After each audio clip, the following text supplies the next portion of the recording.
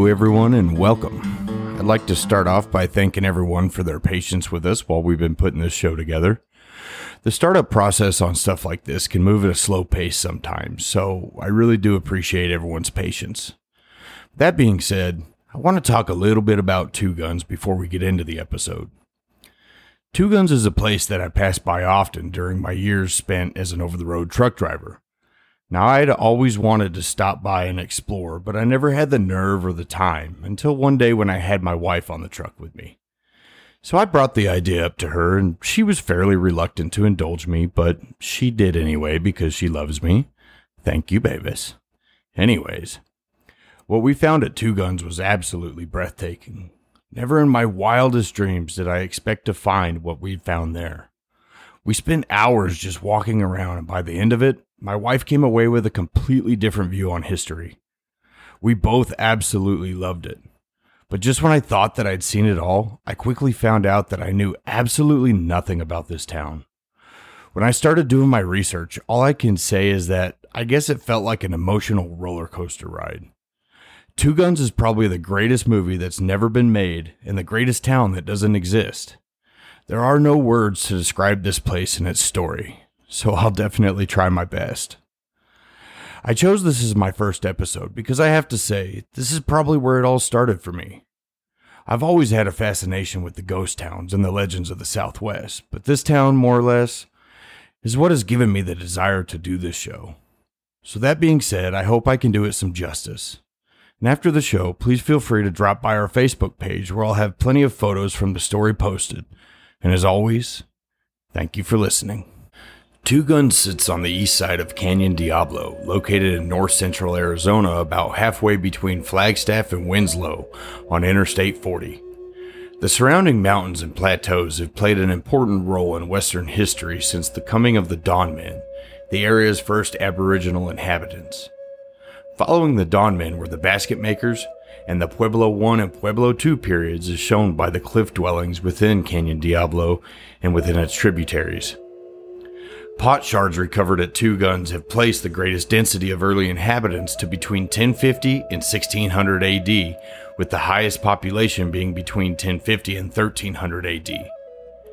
This was actually the greatest native population that the region has ever seen, and this is due to once fertile farmlands that were created by disintegrated fields of volcanic lava and ash that once spewed out of the San Francisco Mountains to the west. Even before the beginning of man's history in the area, a giant meteor flashed out of the skies, slamming into the earth just east of Two Guns, creating a giant meteor crater. Most scientists believe that this meteor weighed several million tons and was actually part of a once existing planet that was once in orbit between Jupiter and Mars. The mid-1500s brought the first white men to the area in the form of a detached unit of Coronado's expedition, sent out in search of precious metals in a rumored Great Canyon and Great River out west. It was also during this time that the legends of the lost mines of the Padres was originated, spurring further exploration of this area by the Spanish. A map surfaced in the early 1900s that detailed a location of buried silver that was supposedly hidden during an Indian attack on Spanish miners in the 1700s, and in 1919, a piece of 18th century body armor and one silver bar were actually unearthed just west of Two Guns. The legend of the buried Spanish treasure brings treasure hunters still to this day, but that's not the only reason they still show up, but we'll get into that later. Now, Two Guns has a long and violent history of ferocious battles between white settlers and native tribes, as well as the native tribes battling with each other. Wagon trains with white settlers moving west were annihilated and U.S. cavalry troops experienced several attacks, but one battle in particular sticks out like a sore thumb. In 1871, the Navajos were employing new strategies of defense against the raiding Apaches. When they appeared, one group would fight while the other would race south to the south end of Diablo Canyon to block any escape route that the Apaches might have. With hope to ambush them, they would wait patiently each time, but to no avail. It seemed as if the Apaches had just disappeared out of thin air. This went on for years, with the Navajos never discovering their secret to the successful evasion until one day in June of 1878. That June, the Apaches raided a Navajo village in the Megala Desert, killing every man, woman, and child except for 3 young girls that they took as prisoners. At that same time, a second raiding party was out raiding another village nearby. The Navajo district chief struck out in a frenzy with 25 warriors ahead of the raiders, out to the Mogollon Rim trails in hopes of setting up an ambush for the unsuspecting Apaches. They waited and waited, and to their surprise, no Apaches ever showed up. Puzzled, the war party started back home with scouts at their flanks. A messenger sent to find the Apaches also soon returned with the grim news of the second attack, in which many Navajos were relentlessly slain as well. Now, it was brought to their attention that out of all the loot that the Apaches had made off with, they didn't take any of the Navajos' prized horses, and this puzzled them. They followed vanishing trails, searched high and low, and to their dismay still could not locate the Apache war party. Desperate to find them, and in this once and for all, they dispatched scouts out on their fastest horses to try and catch the Apaches before they made it out of Navajo country. In the late afternoon, the scouts reached what is now Two Guns and decided to look around. In silence, they made their way through the grass and sagebrush to the rim of the canyon, expecting to see nothing, but instead they were greeted with voices coming up through the cracks in the ground. They were standing on top of an underground cabin, and the Apaches just happened to be in it. 2 scouts retreated back to their horses and raced back to the river where the Navajo war party had gathered and relayed this information. The leaders at once sent out their war parties full speed back to the canyon and arrived just as nightfall was setting in. Under the cover of darkness, the jubilant Navajo warriors closed in on their unsuspecting enemy. The entrance to the cave was in the side of Diablo Canyon, situated right behind what is now Two Guns. As they closed in, they took time to seal off every possible exit to the cave before shooting the 2 entrance guards and sealing off the entrance. They then proceeded to gather anything that would burn, placed it in every opening to the cave, and set it ablaze. Realizing their fate, the desperate Apaches tried escaping by scaling up the cavern walls, only to be met with bullets and more fire from above by Navajo riflemen. The smoke and fumes that were sucked in through the mouth of the cave re-emerged above the plateau through the cracks in the ground, and as fast as the fuel could burn, more was added. In desperation, the Apaches slaughtered their horses and used what little water they had along with the blood from their horses to help extinguish the fire. They also attempted to seal the entrance to the cave with boulders and corpses of the slain horses. It was at this point that a spokesman for the Apache managed to break from the heat-ridden barrier in a desperate attempt to bargain for their lives. The proposal? An age-old custom common among tribes in the Southwest at the time. Paying in goods and stock to evade corporal punishment for murder. Entertaining the idea, one of the Navajo leaders said, "Send out the 3 girls, then we'll talk." The Apache spokesman stalled as long as he could until finally confirming what the Navajo had feared.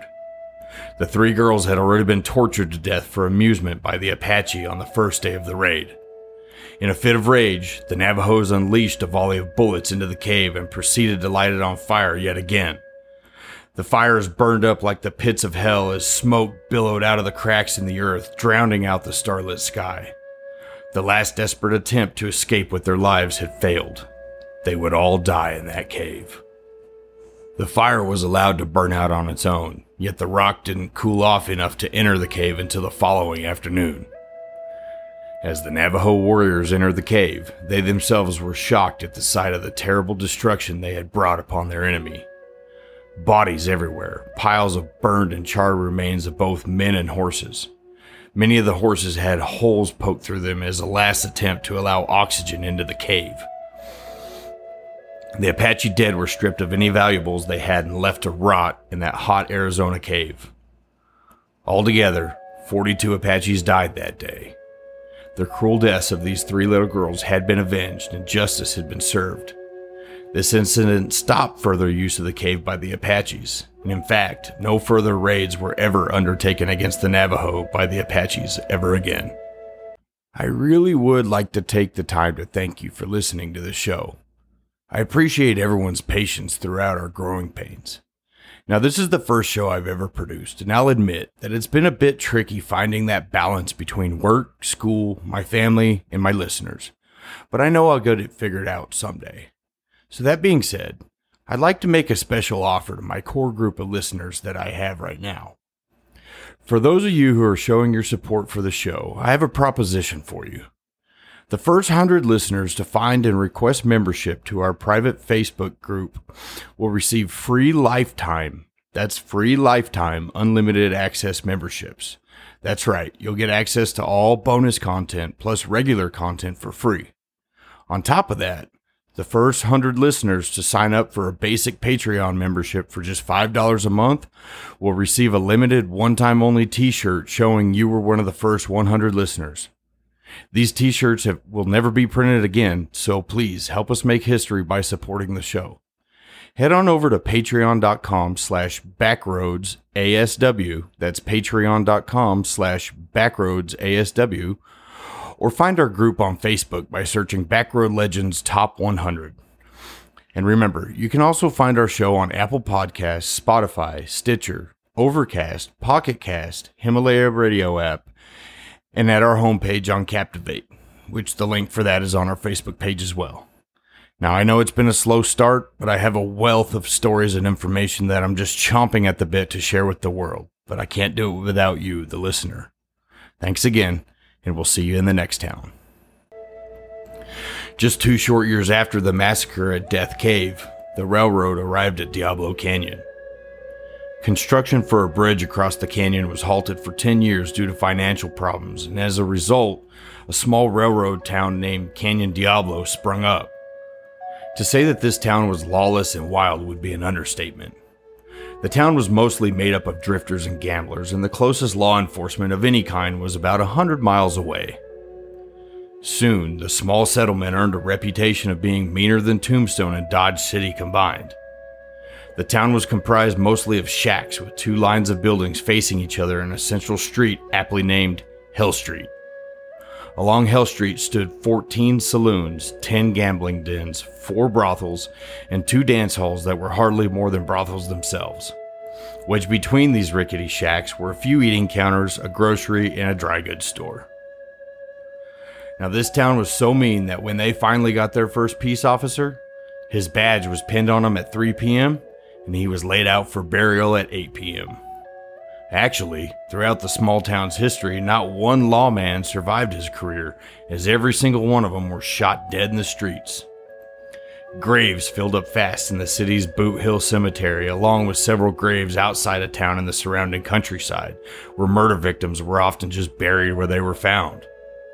At one point, there was a sea of makeshift wooden grave markers in this area, but today only one grave still stands preserved. A stone marker with the name Herman Wolf on it.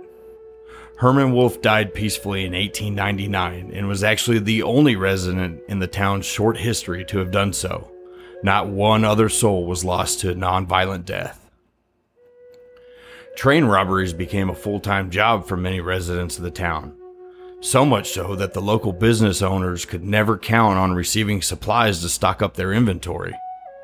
The discovery of platinum just outside of Two Guns in 1886 did nothing but increase these robberies. The most noted of these occurred on a cold March night in 1889.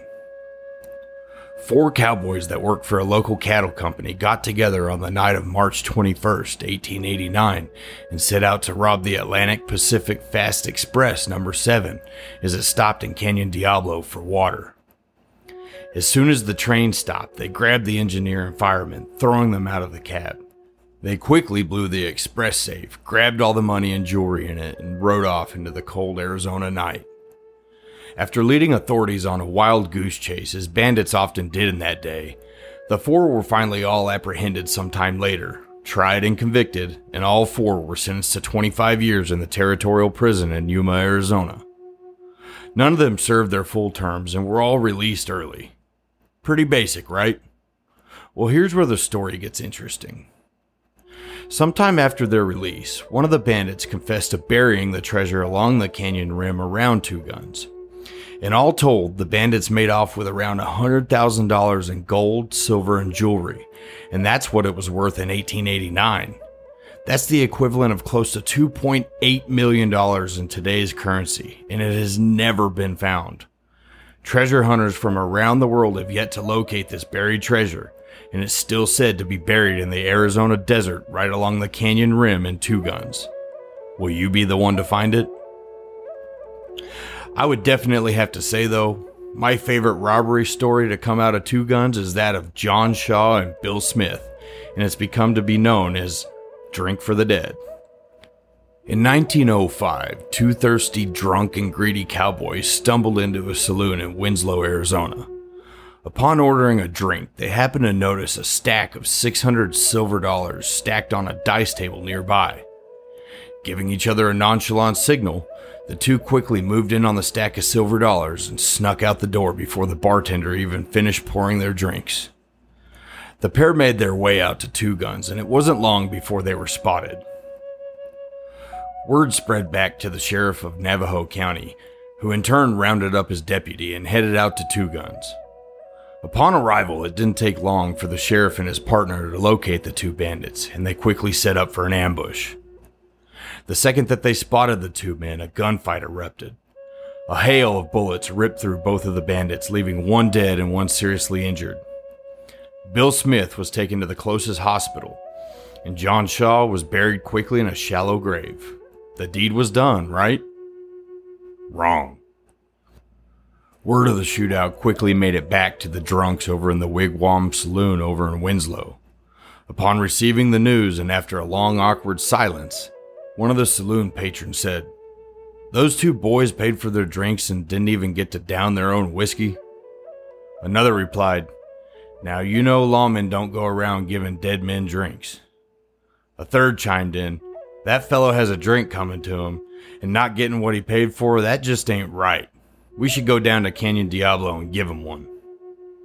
Well, the idea caught on quickly, and within minutes, 20 odd, liquored-up cowboys boarded a train for the short journey west. They arrived in town with several assorted bottles of whiskey, borrowed a shovel, and proceeded to find John Shaw's shallow grave. Once located, they quickly dug up Shaw's stiff, already decaying corpse and stood him upright. He was then given his going-away drink from a brown bottle just as the sun cleared the horizon. The patrons were actually able to take 6 pictures, which were then displayed in the Winslow Saloon for many, many years to come, and can still be seen to this day on the internet. As the 20th century arrived in Two Guns, modernization came with it. A road was being built through town. Now, this small dirt road went by many names, and in 1914 was designated the Old Trails Highway, but later became known as Route 66. Settlers began setting up shops around the area to accommodate travelers passing through, and in 1922, Earl and Louise Cundiff arrived in the area and bought everyone out. They filed a 320-acre range claim which encompassed the part of the canyon that Two Guns sits today and began construction. They put up many stone buildings, and before long, Two Guns had a gas station and a restaurant. Their business thrived as more and more Americans started traveling the new transcontinental highway. Life was good for the Cundiffs, that is, until they met Harry E. Miller, the man who Two Guns actually takes its name from now. Miller was an eccentric man, to say the least. He claimed to be full-blood Apache and preferred for people to address him as Chief Crazy Thunder or sometimes just Two Guns Miller. In 1925, he struck a deal with the Cundiffs to lease a business site for 10 years. This proved to be fatal for the Cundiffs. Once Miller secured his lease, he immediately began to build the most eccentric tourist trap I have ever heard of. He started off in Death Cave, where all those years prior, those 42 Apache men had met their fate by being burned alive. He cleaned out the cave from what was left of the massacre and quickly built a replica of Cliff Dweller ruins. He also collected the Apache skulls that still lay right where they died and decided that it was a good idea to decorate them and sell them at his roadside stand. Why not, right? He wired the cave for lighting, placed a soda stand at the entrance to it, and started giving tours of the Death Cave. This was just on the bottom of the canyon, though. Up top was a completely different story. He began building enclosures on the rim of the canyon made from rock and chicken wire. Now, I've personally seen these structures and walked through them myself. And for someone with not much skill, they're actually beautifully put together. He built a house and several buildings in which he continued to then turn into a zoo filled with wild animals, all native to Arizona. In these exhibits, he had several mountain lions who mauled him more than once, tiny coral snakes, several birds, a small lynx who nearly disemboweled him, and a Gila monster who attacked him as well, leaving him with a terrible infection in his arm for 6 months. Crazy he might have been, but he was resilient, as none of these attacks ended his life. In 1926, Miller got into a heated debate over his lease with the Cundiffs, and in the heat of the moment, he shot and killed Mr. Cundiff. Miller was tried for murder, but was eventually acquitted under the grounds of self-defense. Soon after, Miller left Two Guns for good, never to be heard from again. Mrs. Cundiff later remarried and attempted to revive Two Guns back to its former glory. After several mediocre attempts, she finally sold Two Guns in 1950. The town changed hands a few times and eventually added another gas station, a hotel, a restaurant, a gift shop, a campground, and a couple of taverns. But sometime in the 70s, the gas station caught fire and burned to the ground. This sealed the fate of Two Guns, as it was completely abandoned afterwards. Several people have shown interest in purchasing the land with hopes of restoring it, yet no one's actually followed through with it. The site of Two Guns today is one that cannot be put into words. It definitely has a strange but intriguing energy about it. Several buildings still stand and can be explored at your own risk. There's no visitor center, no security guards, nothing. You simply pull off of the highway and step out of your car. Be careful though. The moment your feet touch this ground, you'll feel like you've been pulled back through time. Being there's a mix of emotions as you can sense this town's past in your bones as you explore the ruins. There's a mix of excitement and adventure coupled with feelings of the unknown. It's a place that has rightfully earned its spot on the map and in history, yet you've never heard anything about it. I highly encourage you to stop by Two Guns and explore it if you ever get the chance. Just remember one thing if you do go. The eyes of the past are upon you. Please leave things as you find them and help preserve this gem for future generations.